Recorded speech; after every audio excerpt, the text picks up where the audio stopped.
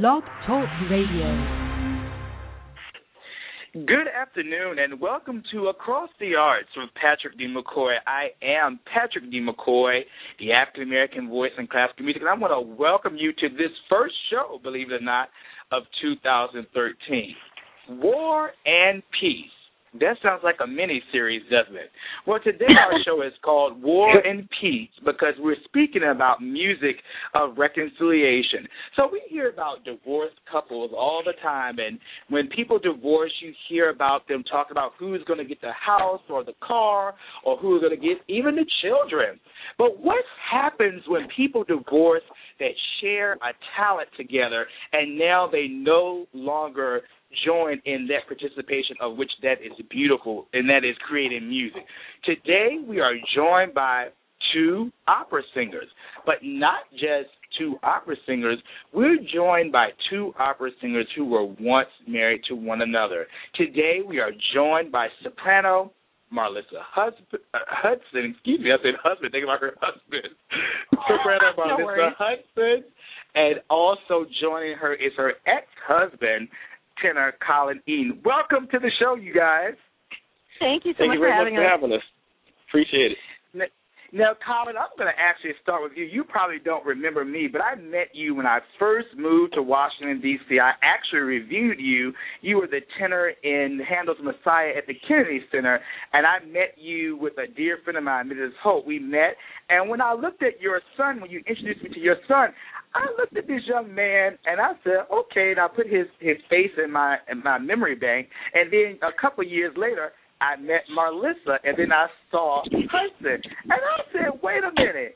This little guy looks just like somebody that I met years ago. And now it all comes together that Hudson is your son, who you had with Marlissa. Does that ring a bell to you? That does ring a bell, actually. Wow, that's amazing. Jeez. what year was that? What was that, like, jeez, was that 09? I think that was about 2008, I would say, because I think we started NAMM. Yeah, something like that. But, yeah, so it's good to have you on. Now, Marlissa, I'll start with you in terms of speaking directly about the concert. Now, this concert, I saw it all over Facebook, and it piqued my interest, War and Peace. Just start with you. What possessed you all to decide to do a concert together? You're divorced. Who does that? Tell me about it.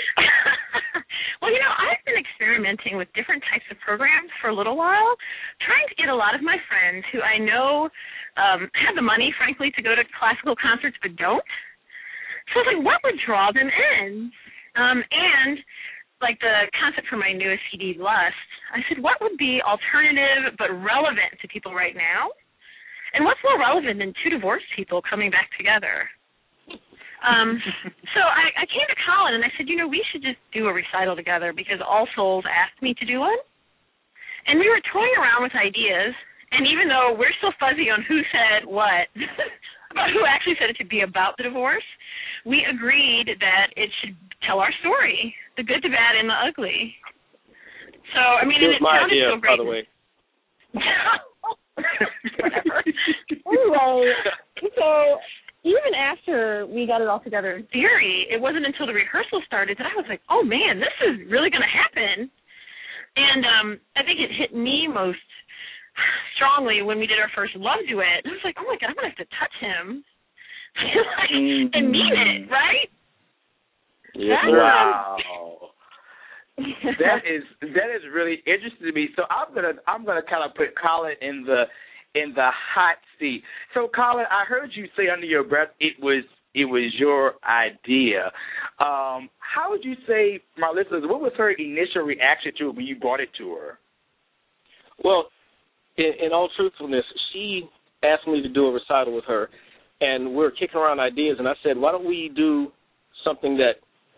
just completely expose ourselves on stage, tell our story of what we went through, and then she ran with the idea of, that would be very engaging because, no one ever tells, the good, the bad, and the ugly of divorce. They would tell the bad and the worst, but we actually have a story that goes across, has a complete climax, and also it comes back down to where we are right now, which is a very good friends, and who happen to share a child together and have the history that we have. So it took a life of its own at that point. But like she said, we didn't really realize what we were getting ourselves into until we started rehearsing. And then it became very real, especially for me, I'm remarried and I have 2 other kids as well. So it became more of a, honey, am I allowed to do this type situation to my wife? And she was all on board because my wife and Marlissa are actually good friends as well. So it's becoming a family affair, so to speak. Wow. So when one comes to this concert, which is on this Sunday, March 17th at All Souls Unitarian Church in Washington, D.C. at 4 o'clock p.m. So when one comes to this concert, and we're going to see Marlissa resplendent in some diva-fied gown, I'm sure, and we're going to see you sharp, and we're going to see you sharp in your tux, and we're going to get this whole outward illusion of beauty. I'm sure it wasn't always like that. So who wants to take a stab into what led to you guys separating and then subsequently divorcing? Ooh. Marlissa, you want to take lead on that one? Or? Father in heaven. Okay, so if we're doing this, but be honest, I will. Well, there's 3 sides to every story. So the way I saw it, things weren't perfect, right? But I, in the beginning, still wanted to be together. And so from my perspective, it hit me like a ton of bricks. One day I came home, and he was basically like, you're not who you used to be. I don't love you anymore. So typically when you hear something like that, my whole world just shattered. And I spent the following 3 weeks trying to convince, that we should do counseling, we should do blah, blah, blah, we can make this work. And then, you have one of those moments where it's just an epiphany. And I don't remember exactly what he said to me, but something in me snapped. And frankly, I just went cold, and I realized, even though divorce wasn't something I planned on doing, if somebody doesn't love you, you don't stay, regardless. So to be fair, some months later, Colin came back and wanted to reconcile. But by that point, I didn't have anything in me to do that anymore. And by that time, I'd already moved back home. It just wasn't happening. And we have a son, so it just made the whole thing that much more difficult. But I also don't believe people should stay together because of a child. So you have to ask Colin what the impetus was for wanting the divorce in the first place. Okay, Colin, go ahead. Impetus for wanting the divorce in the first place. Well, it was, of course, a lot of this story is going to come out at the recital. So I'll just surmise a little bit. We were, let's say, living beyond our means. I had a lot of different stressors at the time, and Marlissa, she was the one who really wanted to pursue her music career more, and she was like that from when we first met. She had this desire to always sing, always pursue the music, and she wasn't happy because she was working in the office at the time. We, like I said, living beyond our means, we needed 2 incomes to support the house that we had, the family, the cars, things like that. So when I told her that she's not who she used to be or who she wants to be, she didn't understand or believe me at the time because she wasn't looking at it the way I was looking at it. I was looking at the person that I'd fallen in love with, and she was no longer there. She just sort of had this general malaise about her. Her eyes were glossed over, and she was I remember like it was yesterday. She was in the kitchen preparing dinner, and I was sitting at the table. And when I asked her the question, I said, "When you tell me that you love me, all those times you say it, do you still mean it?" And she said, "Yeah, I think I do." And I said, "I don't, because you're not the same person anymore." And I don't know exactly what brought me to that point. It was a series of things. Feeling inadequate, I wasn't making enough money to support the family of my own so she can go do something on her own, whatever the case may have been. But once you get to that point in your head where at the time I was doing the primary caring for our son because she worked crazy hours and my job had very flexible hours. So by the time she got home from work, I'd already had a routine with Hudson, and then she'd come in. I felt like she was messing up our routine. All these things that just started to lay on top of each other. I was like, do I really need this anymore? Does she really need this anymore? And it came out of my mouth before I even knew what I was saying, and once it's out there, you can't take it back. So I just decided to charge forward instead of trying to renege and try to make something work that I didn't feel was going to be working anymore. Well, and one of the things that, and Colin and I differ on how we approach things in general. Mm-hmm. So he has a gift for being really funny. Like he has a quick tongue, no pun intended. So he can be either really funny or really sort of sharp. Right, sharp and just mean.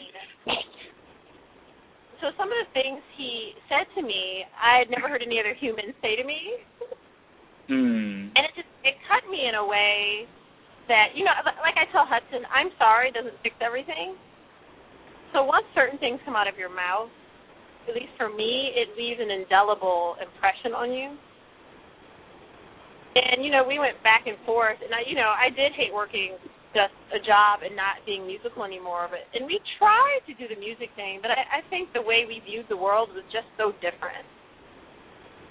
And I'm not trying to be overly diplomatic, but I've had so much time. Now, if you'd asked me this question 6 months after the divorce, I'd have had a whole other set of explanations at the ready.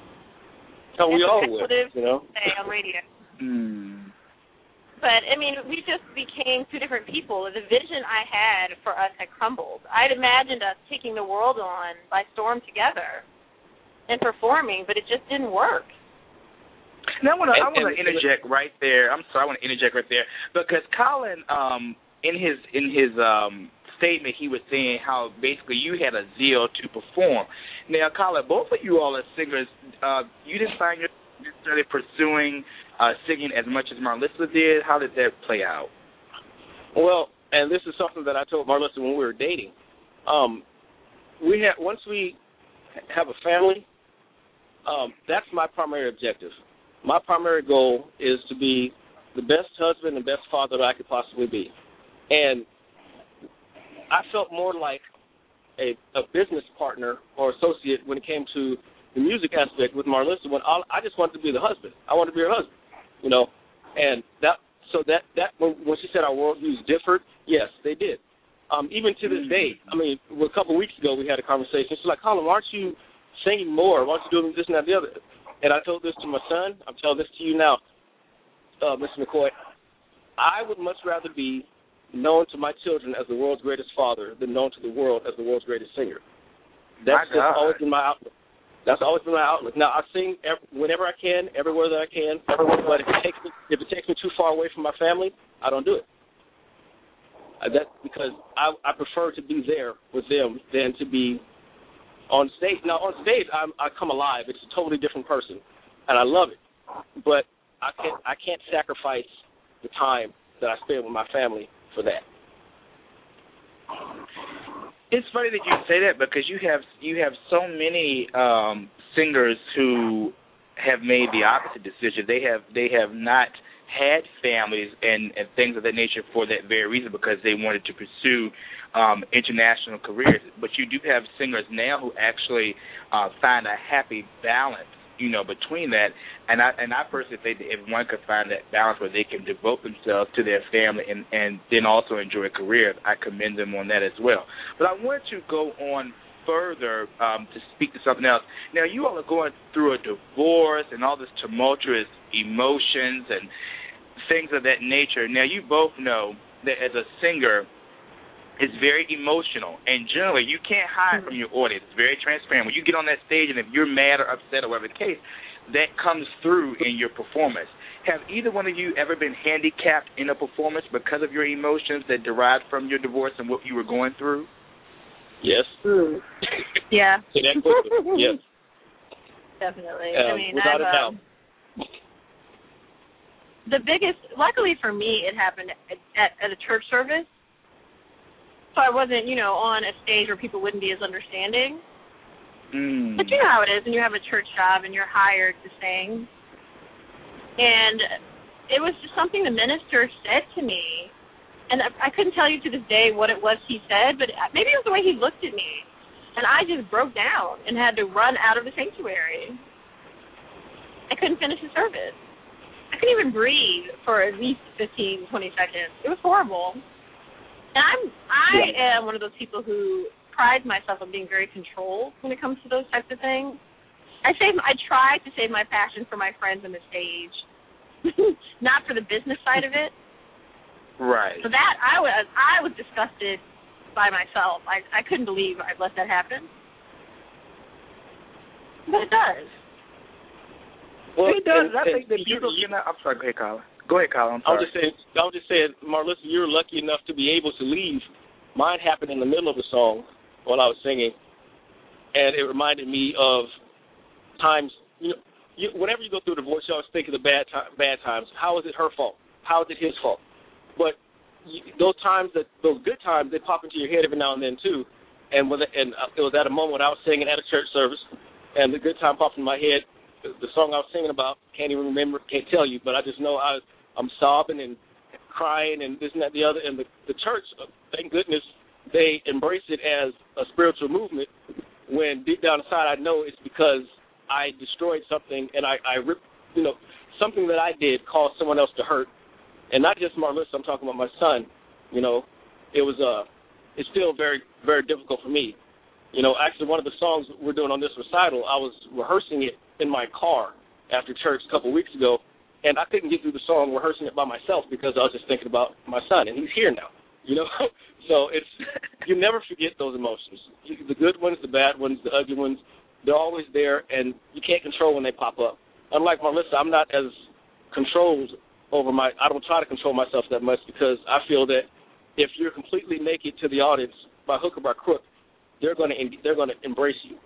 And that's on the business side as well. I wear my emotions on my sleeve. Marlissa knows how to say something to annoy me to no end still to this day. And then she'll sit there and try to have controlled tone. And then when I have a controlled tone, she wants to raise. It's one of those balancing acts. So but that's just me. And I don't apologize for it. I'm not shy about it. It's just, that's who I've always been. So I embrace, like, if I start crying and stuff like that, it'll be embarrassing, but I embrace it. That's who I am at this point anyway. I have 3 kids now, and I turned into a big crybaby when I had my last child, my daughter. So now I cry at everything, for anything, it doesn't matter. And I'm not sorry. I'm not sorry. I really think that people appreciate, that kind of authenticity, because I want to share a moment that I actually reviewed about. It's in print, so I want to make a point of it. I went to the Washington Chorus a couple of weeks ago. They performed Mendelssohn's Elijah. And one of the most moving moments for me is that the soprano, Janice Chandler-Iteme, who is very spiritual and very connected to the church, very beautiful voice, beautiful person. But one of the moments that was very transparent for me that sometimes you want to separate, like, religion and the stage and all these things from each other. But she was singing the aria, Hear Ye Israel. And at the end of that phrase, is a line in there that says, For I am thy God, he that strengthens me. Before I do it, and I looked up, her hand was right in the air. Concert etiquette probably would have said, your hand is supposed to be on your score or these things. But, in that moment, she felt that moment, and she let that be real to the audience. And I think because she was transparent in her emotion at that moment, the people received it beyond what protocol dictates you're supposed to do. But I want to move forward just a little bit. I want to go to the theme of the concert, war and peace. I love thematic concerts. I think it says a lot about the musician and the artist when they have taken time to pick a theme and then carefully craft the repertoire around that theme. So I want to commend you all for that. And so with that being said, can you, either one of you, maybe begin by taking me on a journey? If I was to come to this concert, what parts of the repertoire, what composers would represent this war or this peace or reconciliation? Well, I broke it. First, I'm sorry. Just one small interjection. For me, the vulnerability piece, you're right, Patrick, is absolutely critical. And that is one of my strengths on the stage. But off the stage, no ma'am, no sir, not having it. So I don't want my friends to call me and cuss me out like, you let Colin say that you're not vulnerable on stage and he's all open and honest. And it's definitely not that kind of the thing, because we wouldn't be able to do this if it weren't for that. Do you know what I mean? Like, if I wanted to stay private, it couldn't happen. But for the program itself. Here's another thing. No one cares. No, hold on a second. Here's another thing real quick. she had to interject that because she knows I don't care what people think about me or what my friends think or say. So there you go. Now you go ahead, Mark. We'll deal with that. Anyway. Y'all are cutting down. Look here. So looking at the program, we're going through the whole progression, from the flirting where, you see each other. And we met singing Tremonessa together. It was what you call a showman. So we figured, why not tell the story that way? I mean, I'm singing a song about being flirty, and then he sings something showy also. Kind of like, look at what I can do. No, look at what I can do. Hey, maybe we should do it together. And then it goes into the love where it becomes more developed. And we have, that's when you get to do the most gorgeous music, like the Torna Mia Dio from Don Pasquale, which is one of my all-time favorite duets. And the O Soave Fanciulla comes in at that same area. Then, Patrick creeps in the doubt. And Colin, feel free to interject whenever you want. But where you're starting to have questions about it. Okay. And the I Am in Doubt by Undine Smith-Moore. Patrick, you might be familiar with that one. Oh, my God, yes. She taught at my alma mater. Yes, that song is the truth. And, it starts, I'll love you until stars fall. I mean, when you think about how long that is, she's grasping at something, right? That's a long thing. Look here. That means I love you after I'm dead, after my kids are dead. It will still be there. And then, he expresses the same thing, and we keep mirroring each other in our pain, and then you get to the divorce itself, which I'm going to do the Since You Went Away. Yes. Which Leslie Adams, Leslie Adams, which is just gorgeous and extremely painful. And Colin is going to sing 2 songs after that, which I might have to leave the room for. I don't know if I can make it. Lonely House from Street Scenes, which he used to sing it when we were married, and it would make me tear up then, as well as Bring Him Home. And I can let Colin speak on that more, but it has to do with the fact that when we got divorced, I'll say in his defense, he brought it up not thinking I'd actually do it, but said something to the effect that, well, you should just go back to St. Louis, which is where I'm from. And I did it. So he was without Hudson for 3 years. And he and Hudson, my son, our son, they're very close. So that probably ripped a hole in him more than anything else that happened. So, Colin, I don't know if you want to expand on that, sound on that. All right, I just got weepy just a second ago. Sorry. Yes. Actually, after she sings the I'm in Doubt, that's when I get completely honest about who started the divorce process, who did all. It was me, and I don't want anyone to have any misconceptions or try to. No, there were actually no victims in the very beginning. But if there was one that was close to a victim, it was Marlissa, not me. So the song that I chose to sing for that section is the Ideal from Madame Butterfly. We were saying farewell to his homeland. So I'm basically saying, even though you're in doubt, this, that, and the other, I'm saying goodbye. And and I want the listeners to know that, if you come to the concert, I fully expect to be booed for that portion right there.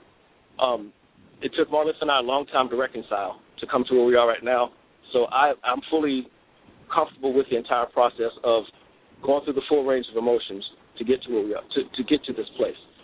The Lonely House, that song signifies a great deal to me because after they left, I was stuck in a house that I never wanted, and it became my tomb.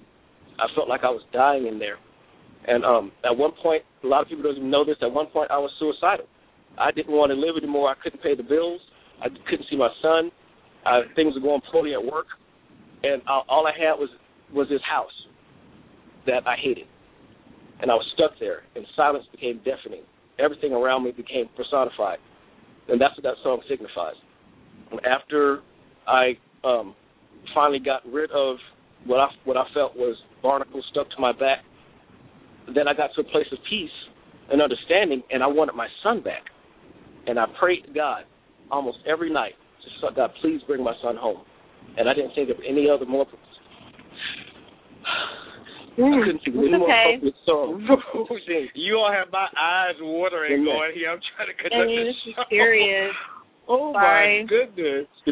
So I couldn't think of anything more appropriate than that to sing because finally God softened Marlissa's heart and brought my son back.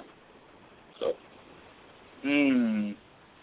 You know, I just want to, I need to pause and just commend both of you for being so transparent and to even put your lives on display like this. You know, I'm sure in pop music culture, things like that, it's commonplace for you to turn on the news and see this famous couple, got divorced. But, of course, as you know, classical music has such an air of delicacy, and I guess some things that you're not supposed to talk about. But it's common, just as common in this art form as any other. I mean, you have someone like Eaton Price and William Warfield. What two better opera figures could you imagine to be married and then, divorced? And then you have Roberta Alanya and Angela Gheorghiu and things of that nature. So it's not as uncommon as people, would think. So just moving ahead, you're doing this concert. Do you all see yourselves doing this concert again? I guess what I'm saying is I'm sure it took an emotional weight to just do this one concert. Would you consider touring with this? Father in heaven. Yes. I mean, well, no, let me take the lead on this one first, Mark, because I think that her and I, sure. Marlissa, as far as much pain and heartache that we both went through, because she did get me back for the pain that I caused her, and I commend her for that. I'm not angry with her about that anymore. But for all the pain and heartache we went through, she has never stopped pushing me to do more with my music career. She's never stopped, even in the middle of an argument. She would still say, you still should be doing this. There's no reason why you shouldn't be doing this, yada, yada, yada. So I take this opportunity on the radio station to say, if we ever get an opportunity to tour with this, I'm on board 100%.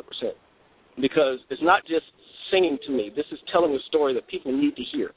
Because I put a flyer up at work for this concert, and a lady that I worked with, she went through a divorce not too long ago. She said, I really commend you for the things that you guys are doing, because I was like, well, every journey has a beginning, middle, and end, and ours just happens to have a new beginning as well. And she said, because not everybody can do that. And people need to know that anybody can do it. You have to have two willing parties, willing participants to stop listening to your friends cackling, stop listening to, reading news articles and this and that, stop reading a book, Men Are From Mars, Women Are From Venus, wherever it is, and talk to the person. You guys shared a life together for years. Now you can't even talk to the person. Why? You need to find out where that hurt is, recognize the hurt, deal with the hurt, and forgive one another. And that's what this concert's all about. Yeah, forgiveness is probably the biggest piece of it. And I think also it helps to have healthy relationships and people who aren't trying to poison what you're doing. I mean, I come from a background where I'm always told, my mother is harping on me all the time, and it sticks in my head in a good way now, that my music is a ministry. Because we've been given these gifts, there's a purpose behind it, right? So if that purpose can partially be to help heal other people, then all the better. I mean, I've had a couple of people come up to me. One lady was in tears because she was just beginning of the divorce process and couldn't believe that we'd come out on the other side of it. So I talked to her for a while, and, I'm nobody's counselor, but what I could do is tell her the pain that I'd experienced and that it can be healed. Because in the middle of it, I can tell you that first year when I was back home, poor also and crazy, you could not have convinced me that I would be where I am right now. Because even my music career, I had to start over. I mean, you know very well, Patrick, how much money it takes to be successful in this industry. Yes, indeed. You have to have resources, yeah. So I didn't know what I was going to do. But because That's of this a whole concert, other show. Look here.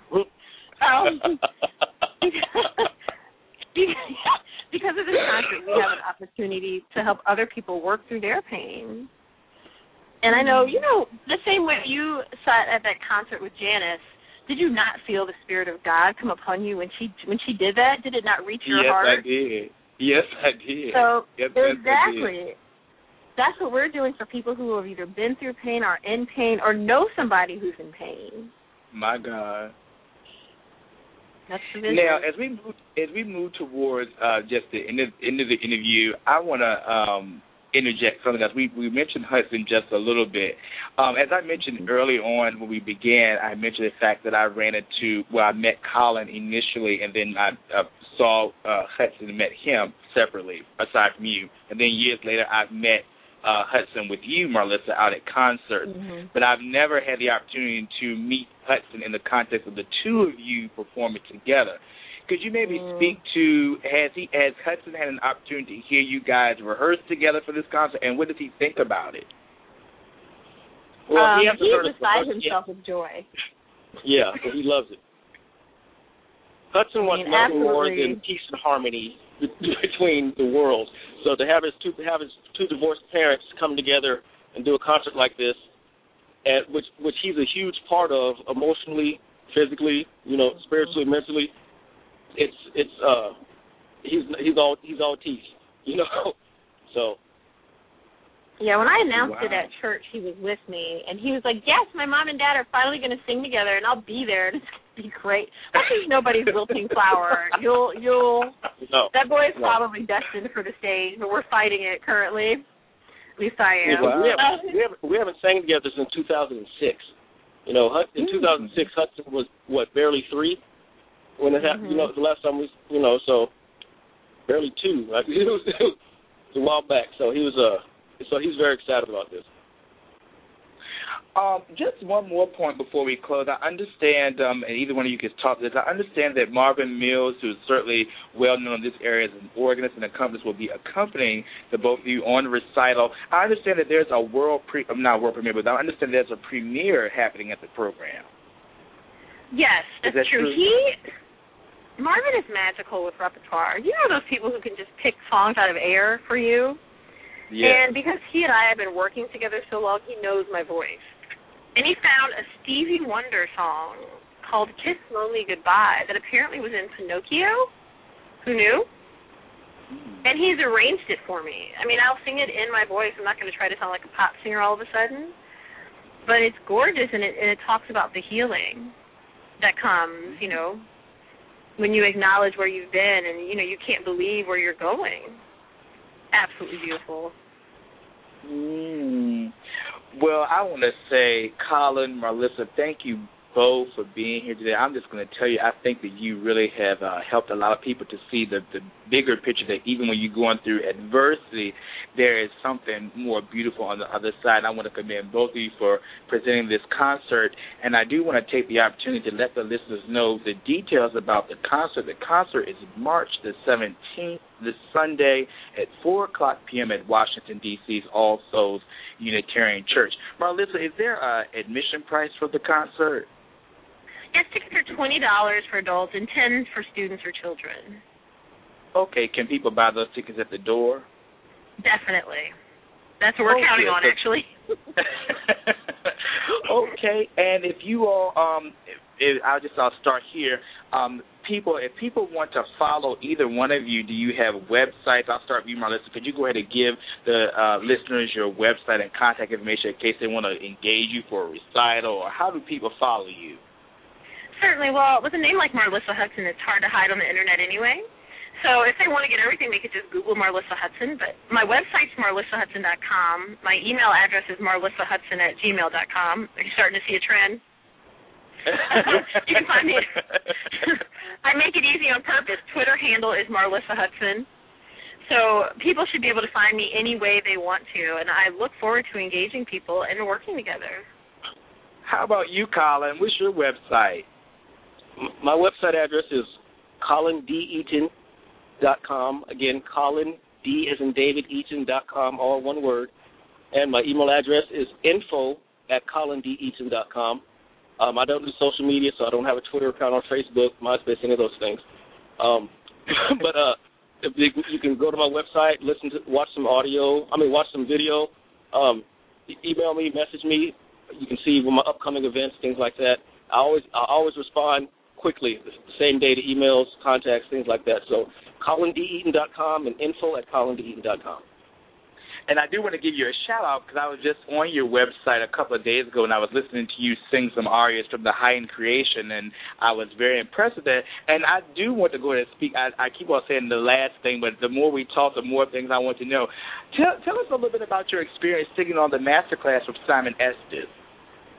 Oh, that was amazing.